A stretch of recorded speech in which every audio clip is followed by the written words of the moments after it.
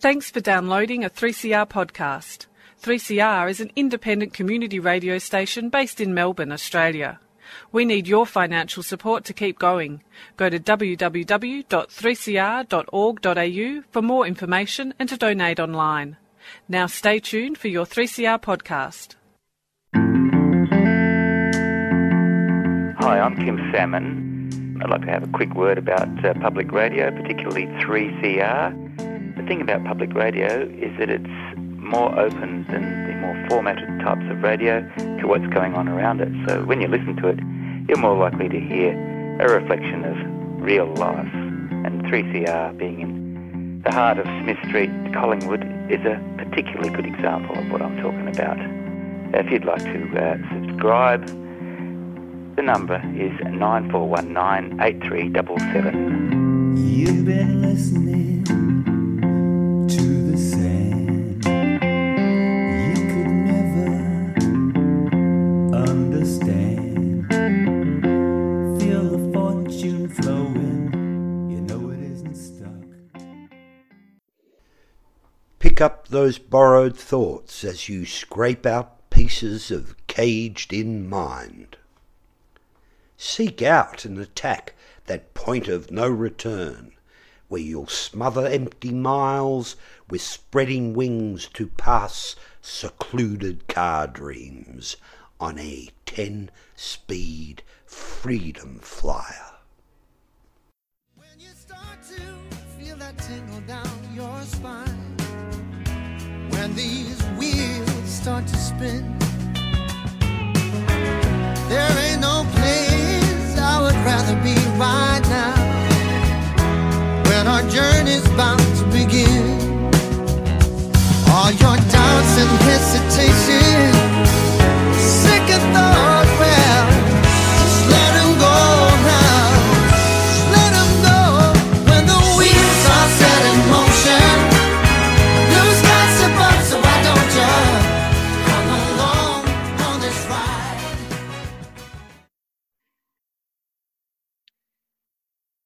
Yeah, you're listening to the Arabug Radio Show here at 3CR.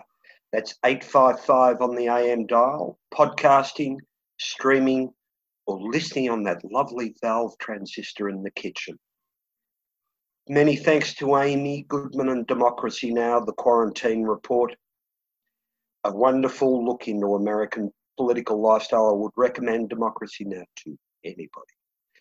But we're here to improve the quality of your solitude. So tune in, you're off the bike. We've got a couple of interesting things coming up. A little bit of political activism is on board, and we've also always got our lovely little bike bars. So unclip, get the heart rate down, and come along for the ride. And joining us on the bicycle, what do you call? No, we're two tandems riding along together. Faith, good morning. Good morning, Val. Jenica, good to see you again. It's a pleasure to see you again, Val. And Moses, nice to meet you. Thank you for having me on your show, Val. That's easy. Hey, listen, we always start the show with a little bit of a bike moment, and see as I'm revved up and ready to go. Look, I didn't think many. We know we've got a 5K radius, and how do you ride around your 5K radius and get your, exercise in? One of my lovely roadie friends, and Tour Tragic, picked out 5 spots on the circle around his 5K to make a hexagram, made them points of the Tour de France. One day rode it clockwise, the next day anti-clockwise, which I thought was a really good way to actually, add a little sort of spice to, his normal ride. Faith? My bike moment. Okay. So this is, I think I mentioned I finally succumbed to Zwift, and I've been riding on a vintage steel bike on a vintage trainer, which has been great. I could really easily, apparently, according to Zwift, crank out 400 watts with not much effort at all. So anyway, I had the chance to buy secondhand a smart trainer. It's the Tax Satori, so it's at the bottom of the range of smart trainers. But since they're impossible to get at the moment, I thought I will do that. And I've been trying to calibrate it. And it's only when you try and Google why you can't calibrate it that you realise no one seems to have been able to calibrate in the last 6 months since the app was updated. So now, if I really, really bust myself and put both my knees in danger, I can maybe get to 75 watts. So I have both bikes set up, and I can either be hammering it or just grinding my way along, even on the bits. That's my bike moment. Frustration. All right. Jenica, you're a bit practiced in this, so you're going to go next. Oh, okay. Well, I had a lovely bike moment yesterday. My husband and I are actually living with my in-laws at the moment. COVID-related, life changes and all that. And because we've been getting out and about and doing bike rides at lunchtime and that sort of thing, my mother-in-law has been looking at us and going, maybe I'd like to try riding a bike again. It's probably been about 20 years, I think, since she's been on a bike, and she's never been much of a rider. So I pulled out my old mountain bike, my 15-year-old mountain bike, which was always a little small for me, and my mother-in-law is much shorter than I am. So I pulled that bike out, put the seat down as far as it would go, pumped the tires up, and she sort of, wobbled down the driveway a little bit, but the look on her face was priceless. And then she got to the end of the driveway and just kept going and did a nice big loop around the block, and 20 minutes later she came back huffing and puffing and her legs burning, but she looked pretty enthused. So I think we might have got a convert there. Jenica, I've experienced that a fair bit, whether at selling bikes to people or at second chance cycles. There's a particular look on their face. Yes. When that joyful moment, they actually can't control it. Yeah, absolutely. I've watched somebody ride 3 different bikes in the space of a half an hour, and then on one of them come back with a smile on her face that she could not control. And you see it over and over again. It's lovely. When you see it, it just stands out, doesn't it? And I managed to video her as she came back home. So as she sort of rounded the last corner and came up towards the driveway, I got some nice little footage of her. I got to say the smile was tempered a little bit by the huffing and puffing at that point, but you don't have to be this good about this, Moses. You know that, don't you? It's not a competition. I was ready to compete, but I knew I was going to lose the competition. And in Australia, we all love graceful losers. You'll recognise that.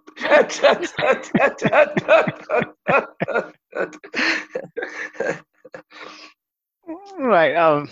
For me, I was trying to think of a good story, and just remembered a couple of days ago, I've got 2 kids, 2 boys, and one of my eldest son bought his mountain bike when he was, I think, year 5, and he loved it so much. He spent a lot of money on it, and he has outgrown it. He's now almost 22, and I couldn't bear putting it on the street, and Yep. So we kept it outside for a while, and our neighbor's son saw it. He said, "That's a nice bike." I said, "Well, if I fix it up, and will you ride it?" He said, "Oh, yeah. He's got a very small bike. I think he's in year 5 or year 6. And we live on top of a hill, so and there's a court that backs out onto the trail. So I always see people walking up the hill, because it's very steep, maybe about 15%. So not many people can ride it. So I did fix it up and gave it to him, and I was very impressed. About 3 days ago, I saw him struggling and trying to ride up the hill, and his mom and dad were trying to encourage him, and he finally managed to climb the hill for the first time. So I was very, very proud and excited. It was like I'm watching Tour de France. So. That's lovely. Cool bike moment. I remember I lived as a kid on a house just at the top of the hill, and it was always, because my bike was single speed, that was my measure, like when I sort of could get to ride up the hill without having to get off. So, Yeah, I had the same challenge at my last house. Our driveway was about 100 meters long, and I think it was about 10% gradient. And so at the end of every ride, I get home and, you know, got to face this massive hill. And then at first, you know, when I started riding to work, I would get to the bottom of my driveway and dismount and walk up. But, you know, that was my big challenge, that I had to ride up my driveway at the end of each day. And after a little while, I got there, and then I just did it every time. But yeah, it's a bit disheartening at the end of a long day of work, that's for sure. yes, yeah. Janika and Moses, I mean, we've got you on the show today because you're both standing for election in the Bicycle Network Board elections coming up. Maybe we'll start with you, Moses, since we don't know you as well as Janika, but maybe start off by telling us a bit about yourself and why you've decided to stand for the Bicycle Network Board. Yep. Thank you very much for inviting me to your show, Faith and Val. As you all know, my name is Moses Chitima. I am running for board with Janika Brook. I am a commuter. I ride almost every day. How I started riding is a long story, but it was mainly due to just having fun. I enjoy being on the bike, and I think about 12, 13 years ago, I moved over to Australia about 15 years ago when I migrated for work. My work involved a lot of travel around the world, around Australia, being in planes and airports all the time, and never got time to do an exercises. And over time, I lost fitness, and I wanted to get back to fitness, and I started riding more often and riding with my family. I enjoy more riding with the family, with the kids and my wife. My wife only rides up to 5Ks, but we always enjoyed, and I took up commuting after attending one of the Bicycle Network ride to work programs. They used to come to our workplaces and talk about ride to work, and it's something we always look forward. And from there on, I started commuting to work, and I found it much more enjoyable than using the train. I used to commute by train. I found it more enjoyable. The challenges I had was safety, but the camaraderie of cyclists, where you could talk to people while you're cycling. You could say hello to people. When you're on the train, you hardly talk to anyone. Everybody's on their iPods and stuff. But when you cycle or you're on the trails, you get to chat with people, and you make good friends, and some friends that will, you know, live long, that you'll be with for a very long period. So from there, I started participating in other events like around the bay, for example, Three Peaks. I also started encouraging other people to ride. I found it as a very good way of starting your day, riding to work, and also a most efficient way of doing things. Like we use the bike to go shopping and stuff. It's quicker, it's more effective. You're only using a 10 kilo or 12 kilo bike rather than a 2-ton car to get to the shops, which is 2 k's away. So I always find it very more enjoyable and more effective and efficient. Started getting more people from our work to ride as well. The biggest challenge they've always had is bike safety, and also worry that, you know, for you to ride, you need so many things. You know, you need an expensive bike, you need to buy special clothing, and we've been always trying to encourage, no, you just need 2 wheels and a bike that you can pedal. If the hill is too hard, you can always walk. There's always that option, so you shouldn't be worried about that. So through cycling, I've met so many people. It has changed the way I do things. It has changed my life. If I'm looking for a new job, I always look at, can I cycle there? Is there end of trip facilities? Can I change? So it's now sort of like a lifestyle. And I would like to share that experience. I would like to see more people riding. I would like to see more family riding.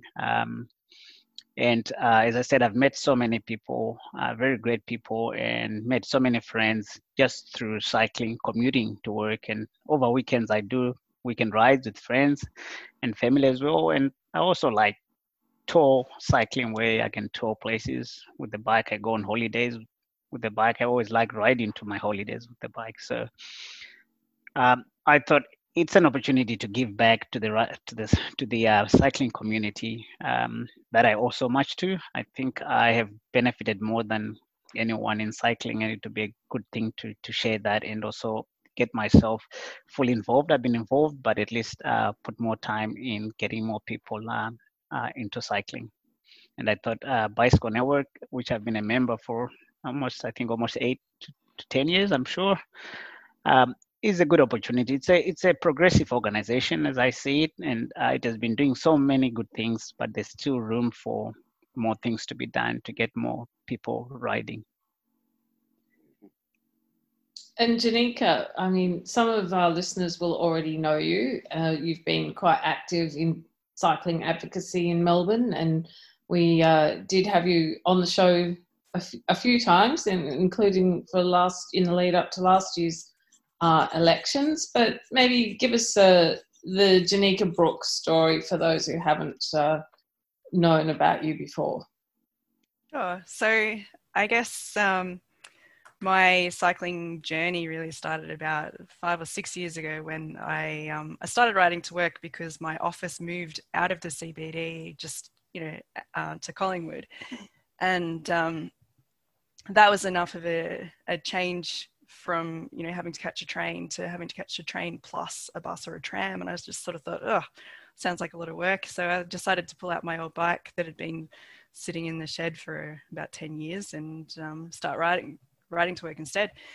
And I guess I just sort of caught the bug from there. I really enjoyed riding every day to work. I felt like it was just a really nice way to start the day. It wakes you up in the morning. It's a good way to de-stress at the end of a long day at work as well.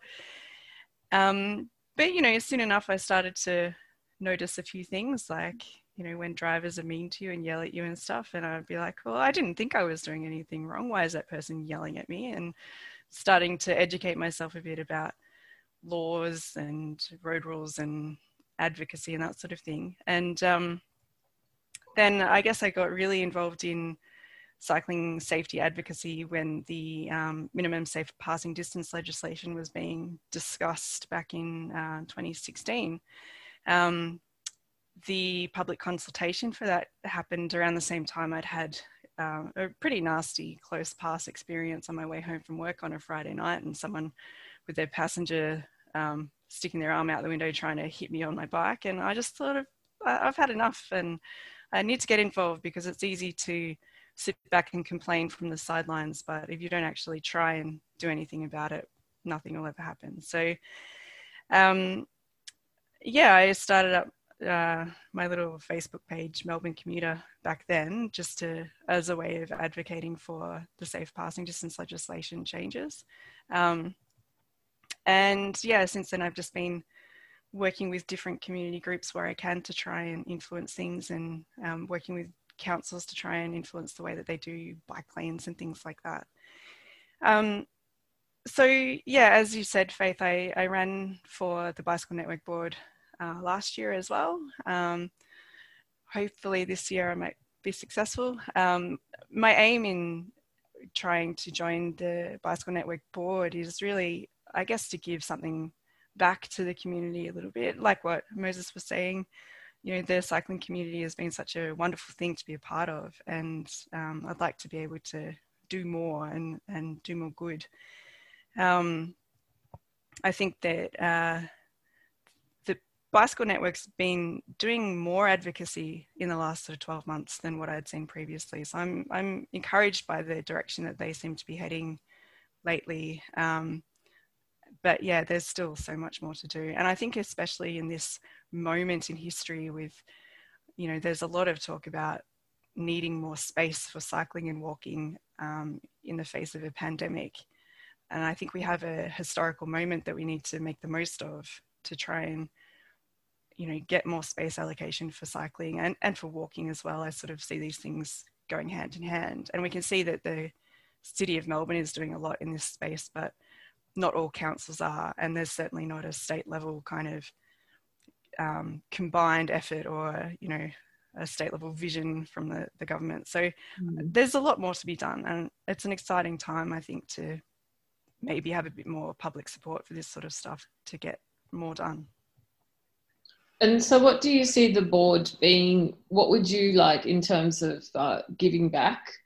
What would you like to see the board and Bicycle Network doing in that respect? I guess I'd like to see them working more collaboratively with local community groups and bugs. I think there's a lot of energy and passion out there in the community that maybe isn't being harnessed in the most effective way that it can be. I know Bicycle Network have a long history of working with the bugs, but I feel like there's a bit of a disconnect in what some small groups are trying to do versus what Bicycle Network's doing. And I think there could be better collaboration there. I'd also like to see Bicycle Network working more with the state government to try and get a coordinated response to things like the coronavirus space allocation kind of question. You know, when you see the councils doing things like the City of Melbourne is doing, but there's a real lack of action at the state level, I think that's where Bicycle Network can have a role to play in trying to influence those sorts of things. I think there's also a lot that they can do on the legislative side of things. Things like the safe passing distance legislation has sort of fallen by the wayside in the context of discussions about social distancing. Wouldn't that be a good time to bring that conversation back around to talk about it again, you know? And, you know, there's the classic ongoing issue of driver education and that sort of thing. But I think there's also more that we could be doing in tax incentives as well. So, you know, helping commuters get on their bikes. There's a lot of examples around the world of,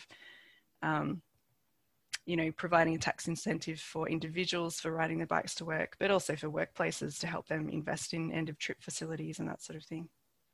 And things, I think Yarra Council, Moreland Council have already got those schemes set up. A lot of businesses have. Moses, look, there's always three good rules of activism, I think. You wake up, you speak up, and then you show up. So I'd like to dip the lid to both you two because you're showing up for this for a start. And it's important that people actually, after seeing things happen, decide to actually take action into their hands. Moses, the only bad news I've got for you is I think cycling's a disease curable by death only.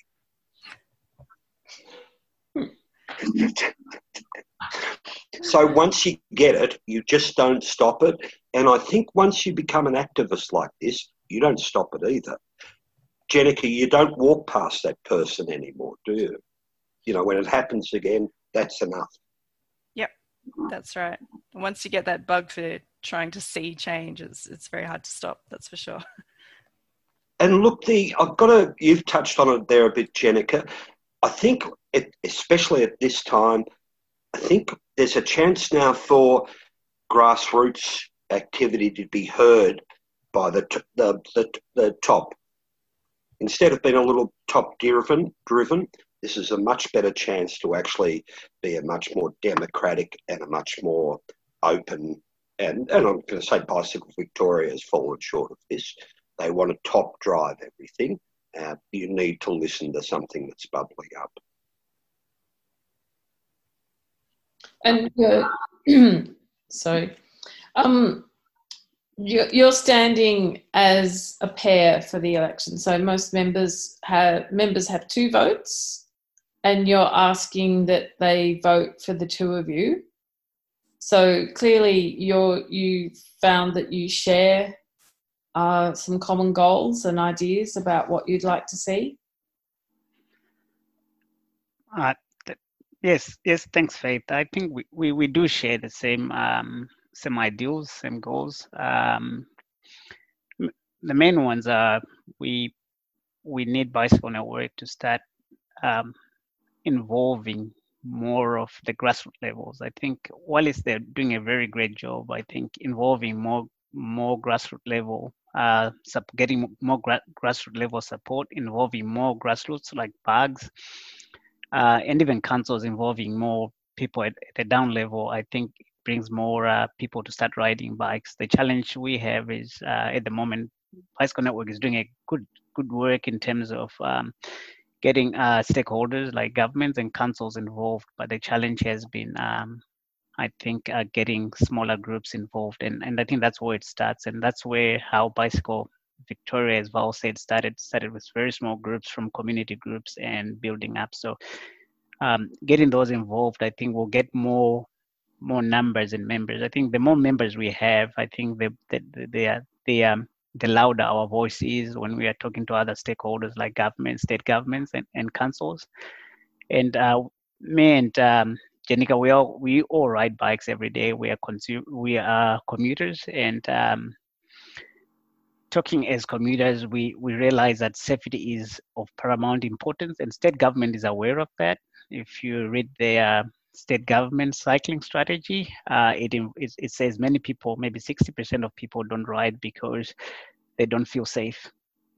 And trying to driver education is one way to help, but we still think that safe passing distance is very important and paramount. I remember I was riding with my son from the city back home. He usually takes the train and would ride back, and his biggest challenge was cars passing too close to him, and he would actually struggle. So asking him to ride is now 15, and asking him to ride on the road is not going to ride on the road if we don't have many cycleways, and if we have them, they just end where you don't expect, and there's nothing else. You just get to an end and that's it. And so having better infrastructure, putting more legislative laws for drivers or even for cyclists so that it becomes safer for every road user is one aspect that we encourage more people to start riding. Look, I'm just going to say I've got a friend who's standing for Yarra Council at the next council meeting, and he knows I'm completely obsessed about bicycles and bike lanes and how they go together. And he said, how should I think about bikes?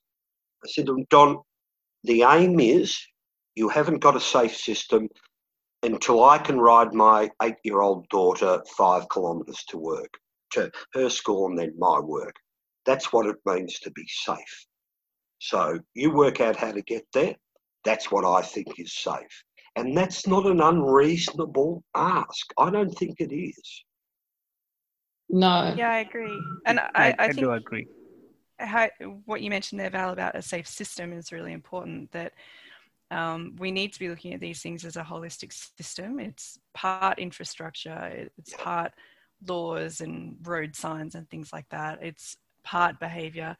And, I think when people start to focus on things like, cyclists wearing their helmets and that sort of thing, that's when we're getting a bit off track of what actually makes a difference. And so having that whole systemic approach is really what I'd like to see. And it starts with infrastructure. That's obviously the big ticket item. So we need to definitely see a bit more progress on that.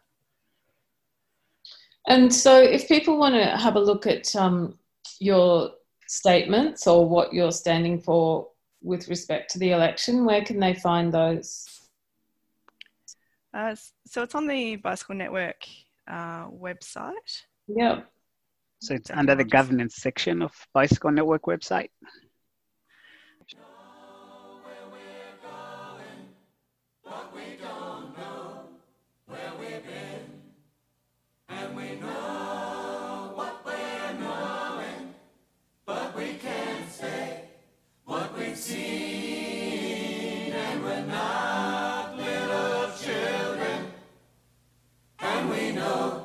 What we want, and the future is certain.